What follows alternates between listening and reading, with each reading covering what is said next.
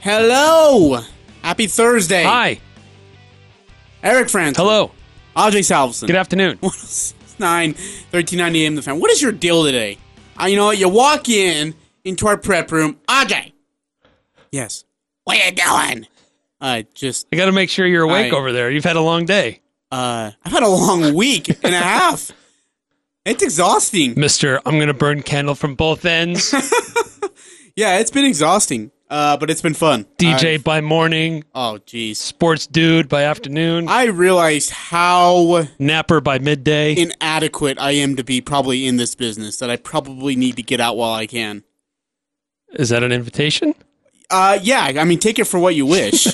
I mean, look, if you want to, I'm sure you can maybe raggle up a couple extra dollars to pay Mitch to come back. I don't know. Wouldn't be from the listeners, that's for sure.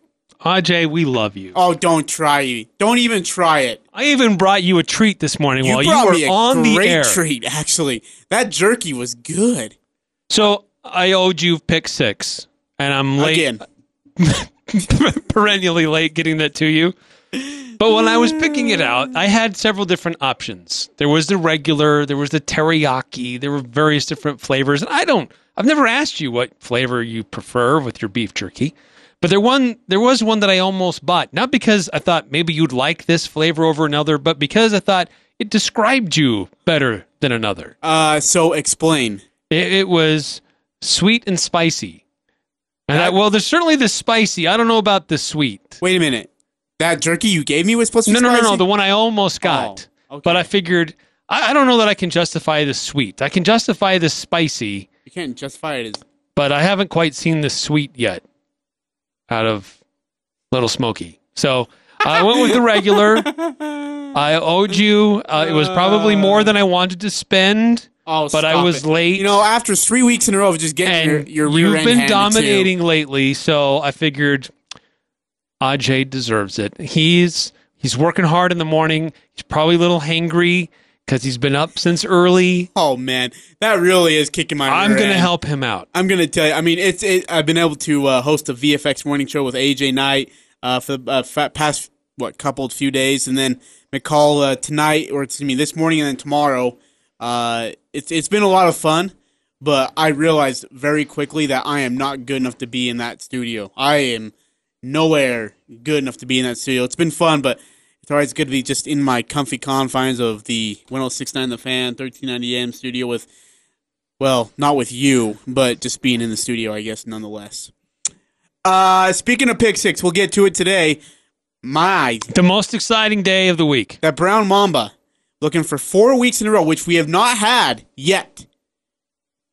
Now, am I pick 6? My 3 items for pick 6? Yeah. It'll blow your mind. Really? Yes.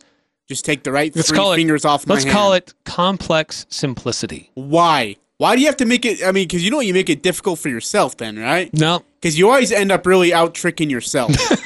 Which is amazing. Only lately, for the last 7 months or so. You've been trying that though. Hey, I bet this guy wins the Indy 500. I'm like, I bet neither not. of us are really. What the heck? Pay attention. I can tell you right now, he's not going to. NBA Finals Game 1, 7 o'clock tonight. Warriors, Raptors. It is the first time that the Warriors will not host Game 1 of the NBA Finals, and the first time they won't be facing LeBron James. Which is probably a good thing. Did you hear about the Golden State players that put together this "Wish You Were Here" card that they all signed to send to LeBron James? Shut up! No, stop it! Please tell me that's not real. It is very real. What? We'll have to get into that. This one is expected by most to be a good one. By some to probably be a blowout. Kevin Durant out for Game 1. He has traveled with the team. Yes. He has done a little bit of rehab, and so while we're at it, why not? Let's go ahead and just get Steve Kerr's thoughts on Kevin Durant and how his rehab schedule is going. Maybe. Oh, sorry. Maybe not. That's why. Sorry. Producing. Do you need me to go over there and push the right buttons? No, don't touch me. Do I need to kick you out of my chair? Oh, geez, do I need to kick you out of my chair? Just stop it. To practice with the team, but we don't know when that's going to be. He'll continue with the individual workouts, ramping that up as our training staff sees fit. There you go. He'll continue to do some rehabbing and some training. But again, he has traveled with the team. Andre Iguodala is a go tonight, as is DeMarcus Cousins, who's active on the roster tonight. That is big, Eric, for the Golden State Warriors. I think that'll be a really, really interesting matchup. DeMarcus Cousins versus Marc Gasol. Both can draw out their defender to the three-point line. Both are big bodies that can bang down low. I think that Cousins is more mobile, more agile, but I think that'll be a really interesting game within a game, if you will. And I think that him being out, I think if Cousins wasn't a go, I would definitely give the edge to Toronto at that center position. Do you feel, I mean, there's got to be a minutes restriction on this guy tonight, right? Yeah, I would imagine. Apparently, reading from some of the accounts from some of the players, he's been scrimmaging. He's been practicing for the last week or so. And he feels good. The team feels good about him getting on the court. I think there most likely will still be a minutes restriction. Guy doesn't miss that many games with that type of injury, and you just say, okay, go play 40 for us in the most important games of the year. So I think that they'll be mindful of that. But I think that'll be an interesting game changer for Golden State, having him available. As you've already noted, the Golden State Warriors have had a full week off after beating the Portland Trail Blazers 4-0. Meanwhile, the Toronto Raptors went through another physical series. This one went against Milwaukee, and they get out of that one alive. And so now, here we are. Does rest actually, does it truly matter, or is it just, look, you both get on the court and duke it out and just whoever executes more is going to win the ball game, or does rest actually play a factor in it? No, I think it's a fair question, and I think it matters more to a team that has more veterans. I think it matters more to a team that's had a harder road to get to where they are. If you've blown through all of your teams on your path to the finals, rest doesn't matter. In fact, it might be a bit of a hindrance. But if you're a team that's had to battle every round and you've got guys that are playing 40 minutes a night each time you're playing, yeah, that rest is valuable. So Golden State has had the rest. Toronto has benefited from a little bit of a break from the last series, but Kawhi Leonard's been playing a ton of minutes, and he's playing a little bit banged up. Mm-hmm. Kyle Lowry's a little bit banged up. So that brief break for them was important.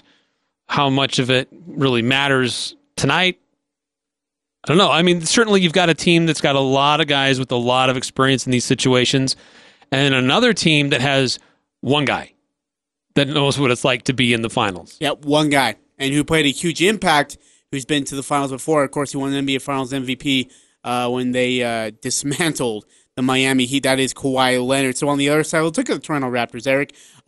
This team is, again, coming off a physical grinding series versus Milwaukee. The battle-tested Raptors here, playoff battle-tested, I should say, through just, this playoffs alone, that's got to serve as some kind of confidence going into this game against one of the best teams in the league, if not the best team in the league. Yeah, I think if I'm the Raptors, I'm feeling pretty good. I mean, nobody was expecting them. Everybody was talking about Milwaukee was going to be the team, and they just went out there and did their thing and just kept beating people. They did it with balance. They did it with a bench that came alive when it mattered the most. And I think if I'm Toronto, I'm feeling pretty good that, look, we played Golden State pretty tough during the regular season. We went through a pretty grueling Eastern Conference tournament, and I would think that if I'm Toronto, I'm feeling pretty battle-tested and ready to go. Speaking of which, here is Kawhi Leonard on the keys to getting Game 1 win over the Golden State Warriors? Being able to play defense, we limit them to one shot, probably get a rebound. Come down offense again with some pace. So I guess that helps. And but it's two different sides of basketball. It's not like just because I get a stop, I'm going to make a shot or do a good move. He's just so bland. But you know what? You love that. He doesn't do anything, say anything for attention. He tries to avoid it at all costs. I think that's always been really impressive. How different do you think this is for Kawhi this time around compared to the last time he was there? Well, the last time he was there, he had 3 Hall of Famers around him. Right. And now he's got himself as the... All the attention is on Kawhi. On Kawhi Leonard. He's done a decent job handling it because he's just, hey, I have no emotion and I'm not really going to give you bullet board material and I will give you somewhat of a thoughtful answer, but I'm not going to elaborate. So, I mean, yeah, he doesn't invite a lot of extra attention on himself, but because he is the guy in Toronto, everybody's got a mic in his face. Yeah. I'm sure he's super uncomfortable that everybody's turning to him all the time. I'm sure Kyle Lowry's sitting there like, man, I've been here forever, but I don't care. This guy's going to carry our team. Because of Kawhi Leonard. So. Sure. Here's Coach Nurse. This is kind of a long comment here, but this is a good one. This is Coach Nurse on what it's been like coaching Kawhi Leonard. I think Kawhi, again, takes a lot of pride in being a two-way player. And that's, again, really where it starts. You got to want to do it. And then, again, he's got some IQ. He's got really, really, good body and athleticism. He's got these really big hands that, get in there and snatch the ball away sometimes. And I always say that probably impresses me about him more than anything is when he, the scoring's great and the big baskets are great and all that stuff. But when he makes up his mind to impact a play on the defensive end and next thing you know, he's got the ball coming the other way and getting maybe a transition bucket. Those are huge momentum plays. How many guys in recent memory, I can think of 2, have had that said about him that they can impact the game on the defensive end when they want to? Well, I think Draymond Green. That's one of them. Right away. Besides Kawhi Leonard. I think naturally you think of like guards or small forwards, but I think there's some centers that can do that too. I think Giannis is the other guy. Giannis certainly is a modern player. Yeah, absolutely. I just, and really, because you saw what Kawhi, I think everyone's seen that video that's viral where in the 2013 or 14 finals, I believe, where LeBron James steps to the line and he's going to, take the ball to go shoot it. Well, all of a sudden the substitution buzzer rings. He turns around and Danny Green's going out, and guess who's coming in? Kawhi Leonard. LeBron James' reaction is he kind of grimaces and then shakes his head and says something underneath his breath, as in frustration of, dang it, just he can't go away. That's what Kawhi. That was at the time, Eric, the greatest player on the planet, LeBron James, and he was frustrated that Kawhi Leonard, a rookie, was coming back into the game. That's incredible. That is amazing. That is telling about him as well. I think Kawhi Leonard on the defensive end is as impactful as any other player in the league. Hands down. Hands down. Absolutely. And to see what he's doing at this level with the guy hardly played at all last year. Yeah. It's phenomenal what he was able to do on his own, how he was able to come back from an injury. My concern is how much more can he handle? He's had to handle a lot. He's had to do a lot to get to this point. How much more can he handle? How important is it for other guys to really step up and have big moments in this series? It's got to be, I think Van Fleet's got to be. I think Danny Green's got to be better. He's been so quiet, and he's got to be more aggressive. Kyle Lowry's got to be more consistent. Marc Gasol, who's a former Defensive Player of the Year himself, has got to be really good on the defensive end. We saw what Golden State did to the big men of Portland. Played with them like puppets on strings. Whatever they wanted to do, wherever they wanted to do it on the court, they got it. Because Enes Kanter looked lost, as did the rest of the guys. And Collins included. And so they've got to be better. Yeah, I think Coach Stotts made some adjustments because of that later in that series, but it wasn't. It was a little too late, and Portland just didn't know how to hold on to a lead. No. And I think it also exposed that they're weak at the small forward and power forward positions. Yeah. So Toronto is not. And so originally when I thought of the prospect of Toronto in the finals, I thought, I don't know how excited I am about that. I'm with as ya. I've watched them more and more, as I've paid attention to what they do, I'm actually really excited for this NBA Finals. I'm so with you. I was one of those guys that you noted it to a group of people of, everyone thought it was going to be Milwaukee. And I was one of them. I'll put myself in that category. I said it right here on the air. I thought it'd be Milwaukee, and I wanted to see a 6-7 game series. And then Toronto made it, and I thought this thing's over in 5. As I've watched a little bit more on Toronto, I don't know. If they get game 1, things could get interesting. But let me ask you, for Golden State, who has not been on the road for a game 1 of the NBA Finals and their 4 finals that they've been in, is there a difference? I mean, how much advantage do they have? I mean, now they're on the road for game 1 of the NBA Finals instead of being at the comfy confines of Oracle Arena in Oakland. I think in a lot of ways, this is like a first time for Oakland. Yeah. For Golden State. Yes, they're in Oakland. But because they're not facing LeBron James, every other time they went, they faced LeBron James. They were the home team every time. So, and Toronto's favored tonight. And so they are by 1, by the way, exactly by 1. 1. It opened with Golden State by 1. It's now shifted to Toronto. So they're on the road as a team that's not favored, and they're not facing LeBron James. It's a foe they're not familiar with, like they were before. And so I think for a lot of reasons, if I'm Golden State, it's just like almost a completely new experience. Yeah, they understand the media, they understand all the hype. All the extra requests for interviews, all that other stuff that comes with being in the NBA Finals. But they're not going to Cleveland this year. It's further distance for travel. It's different surroundings, a team they're not as familiar with. And for a lot of ways, I think this is going to feel like a new experience for Golden State going to the finals. The two teams met before in the regular season. Both went to Toronto. Game 1 was a 113-93 win for the Toronto Raptors. In that game, Kevin Durant had 30. Meanwhile, Steph Curry had 10, and Klay Thompson was limited to 14. Both had poor shooting nights.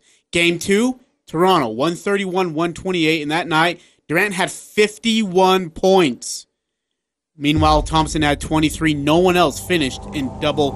Oh, sorry. What are you doing over there, Ajay? Okay, stop it. Oh my gosh, stop. Just push the button. Oh, yeah. I don't want to. You know what? Here's you over here. You the same problem, and you're like, oh, it's not a big deal. It's a common problem sitting over there. And on the other side, by the way, for Toronto, they've managed to score and score a lot. In Game 1, all 5 guys were in double figures. They were led by Kyle Lowry with 23. In that game, Kawhi Leonard didn't even play in Game 1 in the 113-93 win. And in Game 2, in the 131-128 win, Kawhi Leonard did play. He had 37. And again, all 5 players, starters, were in double figures. So both games, all starters, double figures for Toronto. Offensively, Eric, they got to have a lot of confidence, right? I would think so. They feel like, look, we faced Golden State regular season. We're able to take care of them. One of them was a knockdown, drag-out offensive juggernaut. The other one was a good defensive game battle without Kawhi Leonard. So this is a team that can play well offensively and a team that plays well defensively. And speaking about Toronto, Golden State's a team that can do that too. Golden State can put up a ton of points if they want to, but one of the things that they're not talked about enough is their defense. But I think that what will be interesting in this matchup is, I think, one of the key matchups in this one is the guard play. That's exactly what I think. I think great point. A lot of talk about Kawhi, Kevin Durant. We've already talked about DeMarcus Cousins versus Marc Gasol. But how will Toronto's guards be able to match up with Golden State's? Granted, we kind of had this debate the other day when we were talking about the Houston Rockets versus the Chicago Bulls. You don't necessarily have to have a position-by-position advantage over the other team to say, well, that team's going to win. Because sometimes, your center isn't as good as their center, but your guard is way better than their guard. And so how does that affect the entire team as a whole? So how much will Kyle Lowry be a facilitator? how well can he hang with Steph? Pascal Siakam versus Draymond Green. And I think it's going to be really fun to see the matchups and how they might change as this series continues. Okay, so let me ask you this. Let's go position by position category. Give me advantage for either Warriors or Raptors. Let's start at the guard play. Lowry, Curry, Thompson on one side, Danny Green on the other. Your advantage goes to who? Well, I think you have to. I think it's a fair question, but I think you have to say is that for game one? Yeah. Is that for game three? Because it's going to be different. Because game one, there's no Kevin Durant. Game two, there's no Kevin Durant. Most likely. Yeah, most likely. Game three, it could be very different. And so it all changes now. So I think in game one, assuming DeMarcus Cousins is a go. Yeah, let's talk game which one. Looks like he is. I'd start at the center position. Since I mentioned him, I probably would still give Toronto a slight edge because I think he'd have limited minutes. Kevin Looney will probably still play a lot of minutes off the bench. He's been really effective for him lately. But I still would give a crafty Marc Gasol a little bit of an edge and what Toronto might be able to do. In the forward matchup, this one should be good too. Draymond Green, Kawhi Leonard. Who do you like? Advantage who? I give the advantage to Kawhi Leonard. That'll be a great matchup if That's they do go one-on-one against each other because they're both defensive guys. They can score when they need to, but Kawhi is just a better, more refined scorer. I guess. Ooh, Iguodala might start, huh? I don't know if he's going to start. I think his injury is still questionable. And if he were available, I think they'd bring him off the bench. So you don't think he starts? Probably not. Fair enough. And then let's move ourselves up to the guard play as a whole. Klay Thompson, Steph Curry, Danny Green, Kyle Lowry. I'd have to give that to the advantage to Golden State. What adjustments do you make as a Raptors to try to guard that guard? Because if Thompson and Curry get going, this baby's over, or at least this thing's ballooning from a 5 to a 15-point lead. So fast, yeah. What do you do? Well, I think what Toronto's been able to do. I mean, they made it hard for Milwaukee to get off good shots. In fact, sometimes they dared guys to shoot. They're pretty smart team about where they pick and choose what to do. I think you just got to take away the airspace, and you get in passing lanes and try to deny the ball. So I think Toronto's a good team with guys that are aggressive enough. Fred VanVleet, I think, has really come along lately for Toronto, which I think is huge. And earlier in the playoffs, he was a forgotten guy, and he was kind of in the doghouse, but he has found himself again and is a very important piece off the bench for Toronto. So I think it's just getting after it aggressively and taking away any airspace for these guys. I don't want to spoil anything for Pick 6, so we'll stop there with that as far as before we make any predictions tonight for Game 1. Again, at Nova Scotia Arena, game time is 7 o'clock. Game 2, Sunday. So a little bit more couple days rest as they extend the finals for whatever reason. Ratings. Yeah, it's all about ratings, I guess. But yeah, like you said, Eric, it's weird. And you know what? I really didn't think about it until you brought it up. No LeBron James in the finals for the first time since 2010. Am I not mistaken? He went to 4 with Miami, 3 with Cleveland, or 4 with Cleveland. That's right. Because he was in Miami. It was 4 with Cleveland and 4 with Miami. Yeah, and then he went there with them. Yeah, bottom line, it's been a long time. Since LeBron James has not been in the NBA Finals. Who would you be more happier about not facing, LeBron James or Kawhi Leonard? LeBron James. It's going to be a dandy. 7 o'clock tonight. Raptors, Warriors, Game 1. It'll be on ABC. And yeah, that's right, actually. ABC is going to be the telecast for this series. So should be a good one again. Game 2 is on Sunday, scheduled for a 1 o'clock time. All right, coming back, the draft pool has been set, and players know if they're going or staying or coming back to school. In particular, one player coming back to one school, a player that Utah State got very familiar with and will have to become more familiar with as for this season out against its rival, and it's a non-conference, of course. So we'll get into that and more and what it means for Utah State's schedule. We'll kind of look at that and some of the players coming back and how it affects them. It's Eric Frandsen and Ajay Salveson here on 106.9, 1390 AM. The Fan. The Aggies, the Jazz, the high schools, the full court press on Sports Talk Radio, 106.9 FM, 1390 AM. The Fan.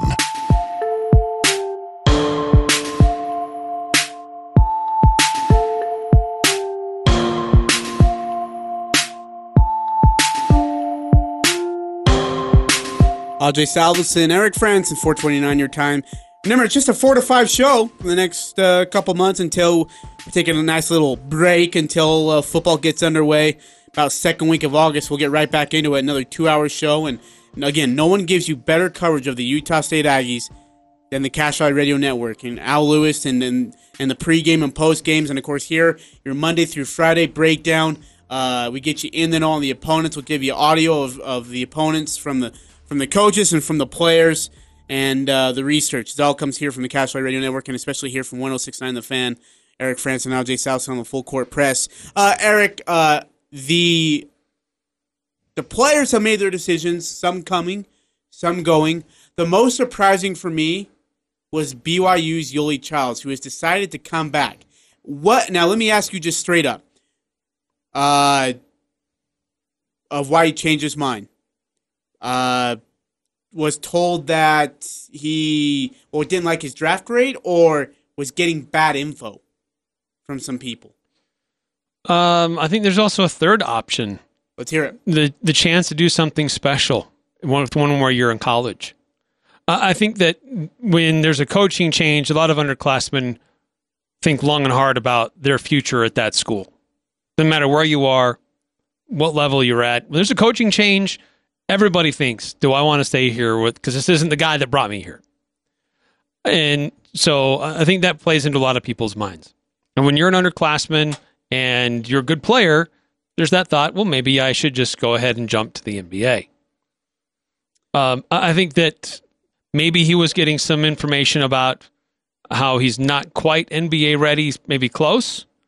But I think there's also this big factor, too, where look what happens. What's going on with Gonzaga? A ton of their guys are going to still be in the NBA draft. They're leaving.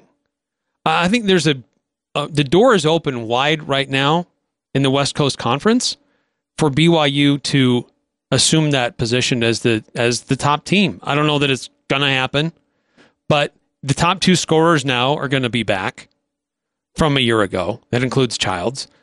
They just got Toulson to come back. He was there before, but he's had a great career at Utah Valley.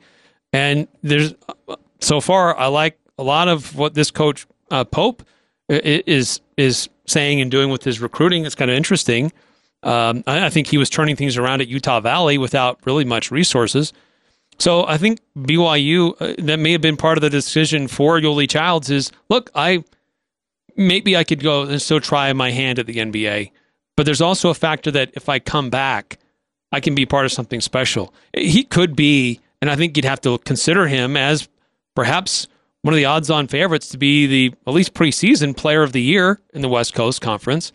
And look at BYU as a team that's going to be at or near the very top of that conference with a lot of expectations that they should be an NCAA tournament team. Yoeli Childs had his press conference today. In his press conference, he noted 3 things that he wanted to come back and take care of business for. 1, and most importantly, an NCAA tournament run with his BYU teammates. 2, he wants to earn, and you kind of noted this, the Western Coast Conference Defensive Player of the Year honors, something that he said pro scouts told him he needs to work the most on. Kind of surprised by that. And 3, he saw kind of what Coach Pope was doing, as you already noted. Jake Toulson is attending BYU University now. They also got that freshman kid who's a stud. They've got some serious good talent on this basketball team.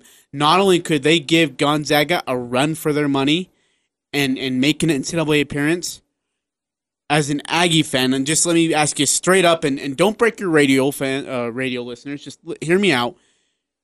BYU will get Utah State in that Beehive Classic. Are you worried? Sure. I mean, you should be worried. I mean, they were an underachieving team last year. They were better in the early part of the year than they were in the last part of the year. I mean, they looked good when they played Utah, I mean, they looked good when they played Utah State, but I think if later in the year, if Utah State had played them in January or February, Aggies would have beat them. No way. Nuh-uh. Yes. No. The Aggies were a better team. It's a closer game. Aggies were a better team. BYU was a worse team. They didn't know how to play with each other. And I think it was Coach Dave Rose just was tired, and he just didn't really – he just didn't seem like he was dialed in. I can agree to that. But I think that it's earlier in the closer year game. Utah State will have a lot of experience coming into that game. So will BYU. That's going to be a great matchup. Oh, that's going to be fun. Because USU has learned a lot about themselves, how to handle situations that at that time they hadn't quite figured out yet. So I think that'll be a great game. I actually would still give Utah State the edge. Oh! Look, they didn't know how to handle if people beat up on Sam Merrill. Utah State didn't quite figure out how to handle that. It took about another month for Utah State to figure that out. And then once they did, they were a great team. Understood, but this BYU team is loaded this year. I mean, loaded, including on the bench. And to be able to match up with these guys 5-on-5, sure, you can say, hey, this can fit here, this can fit here. But, I mean, to put the bench into play and to see what they've got coming off as a 6th man and 7th man. And Utah State's it's deep. Tough. No, not Utah that State's deep. got depth. Not as deep as BYU Utah is State now. went to the tournament. They have that experience. BYU doesn't. BYU's been... look, they haven't been in like 5 years. Tournament has nothing to do with this. No, what it does do is it illustrates and exposes you. And Utah State saw that, and that's driving them in the offseason. They have a lot of experience coming back. They've got a deep bench. They're adding to their roster. BYU played Gonzaga. I mean, I guess you can count that as an NCAA tournament game, right? I mean, one of the top teams in the country. I mean, and they got exposed. Utah State played Nevada, which at the time was a top team. We saw who Nevada really was. They lost to them in the first game, but beat them the second time. We saw who Nevada really was in the NCAA tournament. Well, that's true. And I mean, there was friction beyond understanding there as well. But I think it'll be a great game, but it's no dominance by BYU by any means. Well, that's what we thought last year too, right? And then all of a sudden, you got a 24-point shellacking. There were, as we talked about, a lot of emotional and unique circumstances to that game that I think helped and contributed to BYU that day. I think certainly we can't project anything like that happening again. But, I mean, you had a guy that had been kicked off the team and just come back. That's his first game back on the court. There was a suicide on campus earlier that week. People needed an outlet. And it was Utah State nonetheless. Yes. But there were a lot of different things going on. This team is more talented than they were last year, and this team has a deeper bench than they did last year. And nothing. You're talking about Utah State? I'm talking about BYU. You could say the same thing for both teams. No. That's what I'm trying to say. The first part, yes. The second part, no. You lost Tarian Knight. What did he do? You're looking Tarian Knight. No offense to Tarian, but what did he do? John Knight III was an impact player earlier in the year, but he was gone for the second half. What did he do in the second half? Yeah, but they weren't given the minutes. Now, and I'm not disrespecting Coach Smith. Please do not get me wrong here. I'm just saying they weren't given the chance to really present what they could do. I feel like Tarian Knight would have been a great every day in practice player. A chance to present what you can do. In a game, that's how Abel Porter got the starting position. Sure. That's how Justin Bean earned minutes. Sure. But still, I don't think that their bench is going to be any better than BYU. No, it will not be better than BYU's bench. BYU's bench is deep. Eric, they got the freshman of the year from another conference, man.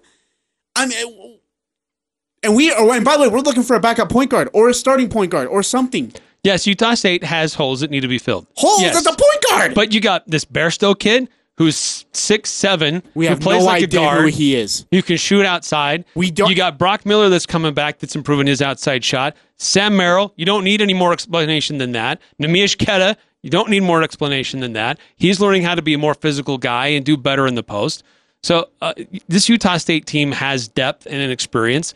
BYU has gotten better, but so is Utah State. This is the gap there is not wide at all. I wish still give the edge to Utah State. I wish I could be optimistic like you. And I'm not saying this because I'm trying to be some Utah State homer. I'm just looking at this Neither. Look, based on the experience and where the team's trajectories are, I like Utah State. Sure, absolutely. And I'll tell as of right now, the way I see it, as of right now, I mean, things could change come November, but right now, the way I look at it, I like BYU. based on their bench and how deep they are. And this team already they have the Haws, they have Emery, they have Yoeli Childs coming back. This team is going to be, they were semi-deep last year. I don't know how deep they were last year. They're even more deep this year. That's why they tailed off. That's why they lost steam during the regular season. I think they tailed off for other reasons. I think some kids were just done playing basketball for Rose. Well, I think there's that too. If I may be so bold to say. And you know what, by the way, I've heard Rose has been kind of in that agreement of some players on that team were out for the me, not we. And that was a big problem. So whatever it is, it is. But Yoeli Childs, who averaged 21.5 points last year, almost 10 rebounds, and just over 2 assists, 1 block, and 1 steal as a junior. The senior, 6'8", 225-pounder beast is coming back to BYU for going his play overseas. So that's a big get for BYU. Hey, let me ask you though. Now back in conference play, do you think they can make a serious run at the WCC title, or is it still Gonzaga's in a runaway? Well, and Gonzaga's lost some talent. Gonzaga's losing a lot of talent. The thing with Gonzaga is they don't rebuild; they just reload. So that's true. Who comes in and fills the voids left by numerous players that are leaving to the draft early and because of graduation? That's still to be determined. I can't tell you I know Gonzaga that well to tell you who's coming back, but that's just their reputation. You have to always consider them at the top because of their coaching staff and how they do in recruiting and who they bring in, sometimes with transfers. So, but I think that with the news today of Yoeli Childs coming back, I think you have to make a strong case as BYU being a top team in the West Coast Conference.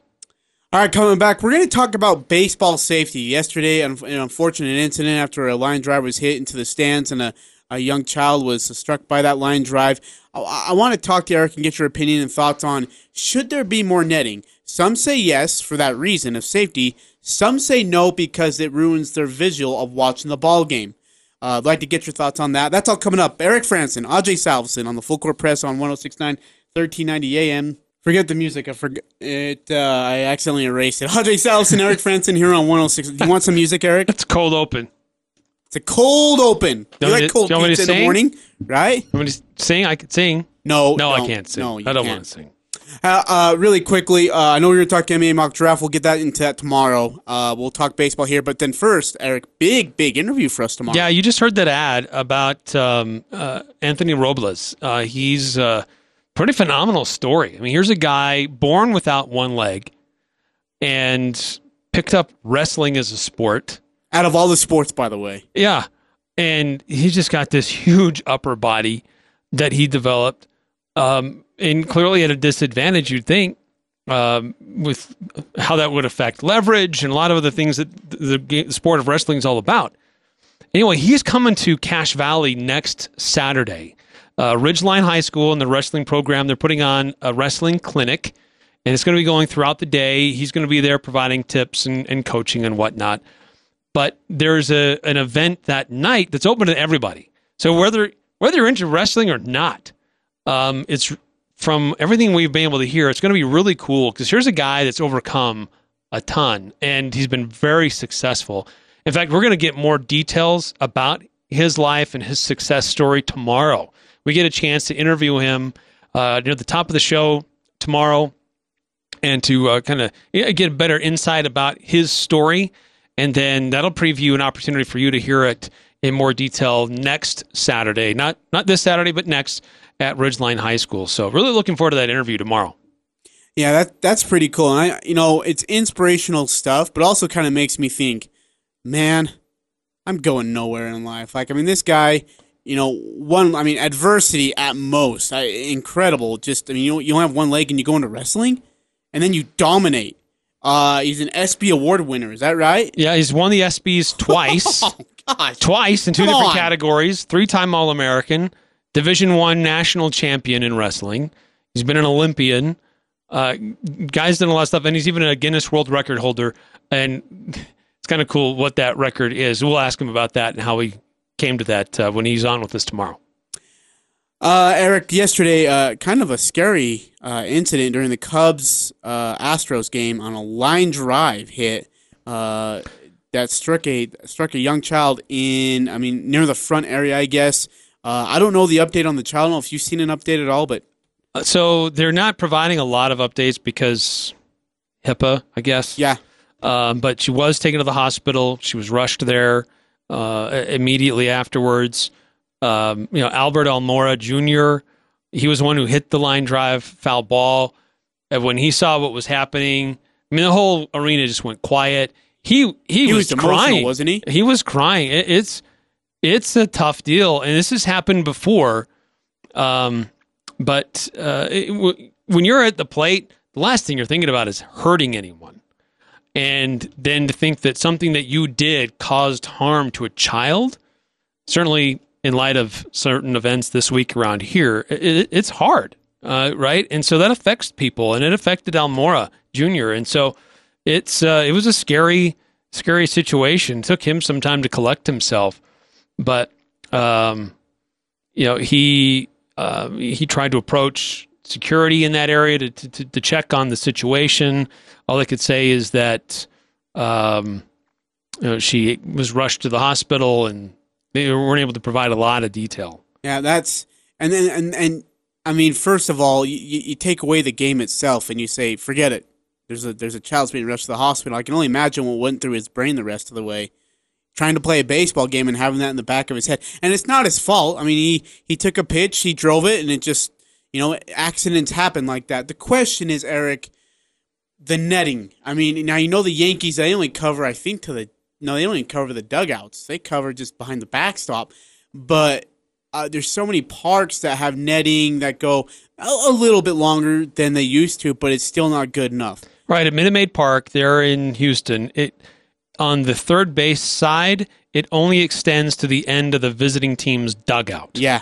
And she was just 10 feet past where that netting ends. But here's the thing, and it is so unfortunate that things like this happen, but you have to be aware. There's a sign that when you walk down to almost every park you go to, please be aware of broken bats and line drive foul balls. Please be aware. There's only so much netting can do. I agree, and there were a lot of fans that got hurt a few years ago, and Major League Baseball said, look, there are some stadiums who have expanded netting, others who haven't. We're going to be consistent here. This is the new rule. This is how far you have to extend it. And everybody did that. All 30 parks have it extended to at least the dugouts. So all 30 teams did that last year. Question is that far enough? Should it be even more? Well, here's what I want to ask you. Does it affect your vision? Because I've never had it happen for me. But does it affect your visual when you're sitting behind the net? It can. Because I've never seen it before. It depends on because you're kind of trying to see through it. And sometimes your eyes will focus on the netting itself. And then you're like, I got to focus again. And so it can be a little bit obstructive. But, if you go to a hockey game, there's a risk that the puck is going to leave the ice, go above the glass, and hit somebody. That happens from time to time. I'm not saying it's okay. Yeah. But it's just a part of being there. And I don't know how you really... You put it in a dome, you enclose it in total glass. No one's going to be interested in watching that. So I think there are inherent risks of being there. That's part of the allure of how you can get close and be a part of the action. But I think you have to also be considering, look, are we putting people at risk? So I applaud what Major League Baseball did in extending the nets because of some of the things that happened a few years ago. Do they need to extend even further? I don't know. I think that becomes more prohibitive. I think it starts to become more challenging for the whole baseball experience because that's part of the fun about going to the ballpark. That's right. You can catch a fly ball. Exactly. You can catch a foul ball that's gets shanked off to the right. Well, and here's the thing: is like when those hard ground balls get hit to the foul side, and then the bat boy picks him up, or the foul ball boy picks him up, and he wants to toss it to a fan.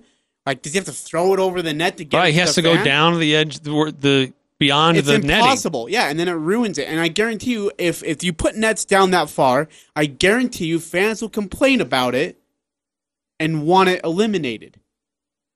I think the best thing you do is you protect yourself. If you know a foul ball is coming, just I mean, if you got a baseball glove, use it. Take it and use it. And if you're sitting that close and you don't have a glove, I don't know why. Yeah, it's a sad situation, but It really is. You can't protect all people all the time either, necessarily. There are risks, but there's also part of being at the game and being able to enjoy the sport. And if there's netting all around the park, it starts to get harder and harder to do that. All right, coming up, pick 6. Ajay has a winning streak of 3. Can he make it 4? Which has never happened in pick 6 history. Not if I have anything to say about it. That's what you said last week and the week before and the week before that. Pick 6 coming up. Join us on the Full Court Press. Eric Frandsen, Ajay Salvesen, 106.9, 1390 AM, The Fan. Eric Frandsen, Ajay Salvesen here on the Full Court Press on 106.9, 1390 AM, The Fan. Just 4 to 5 right now until about the second week of August. We'll get back to 2 hours, give you the best coverage of local and Aggie football that anybody else can give you. That's how good we are. All right, speaking of being good, Ajay Salvesen, 3 pick 6 week winning streak. I like that. Stop it! Got my pick 6 ready. Gosh. Got my 3 ready. All right, I'm going to make you go first again. All right. Since it's working for you. All right, as I mentioned before, complex simplicity. Oh, jeez. Eric. It's really not that complex. Oh. DeMarcus Cousins points in game 2. Game 2, DeMarcus Cousins. Sunday, June 2nd. On Sunday. 6.5. Really? But if he doesn't play, oh, man. You want over or under? We don't have a lot of time here. Oh, shoot. Under. Okay. I'm going to be wrong. I'm going to go over. Okay? All right. Kyle Lowry assists in game 2. Okay. 6.5. Over. I'm going to take under. Okay. I hate being rushed. Kevin Looney rebounds in game 2. Oh, dude. Come on. 6.5. Over. No, under. I'm going to go over. Dang it. Everything was 6.5. That was the simplicity part. That was cute. Okay. Steph Curry, game 2. 23.5 points.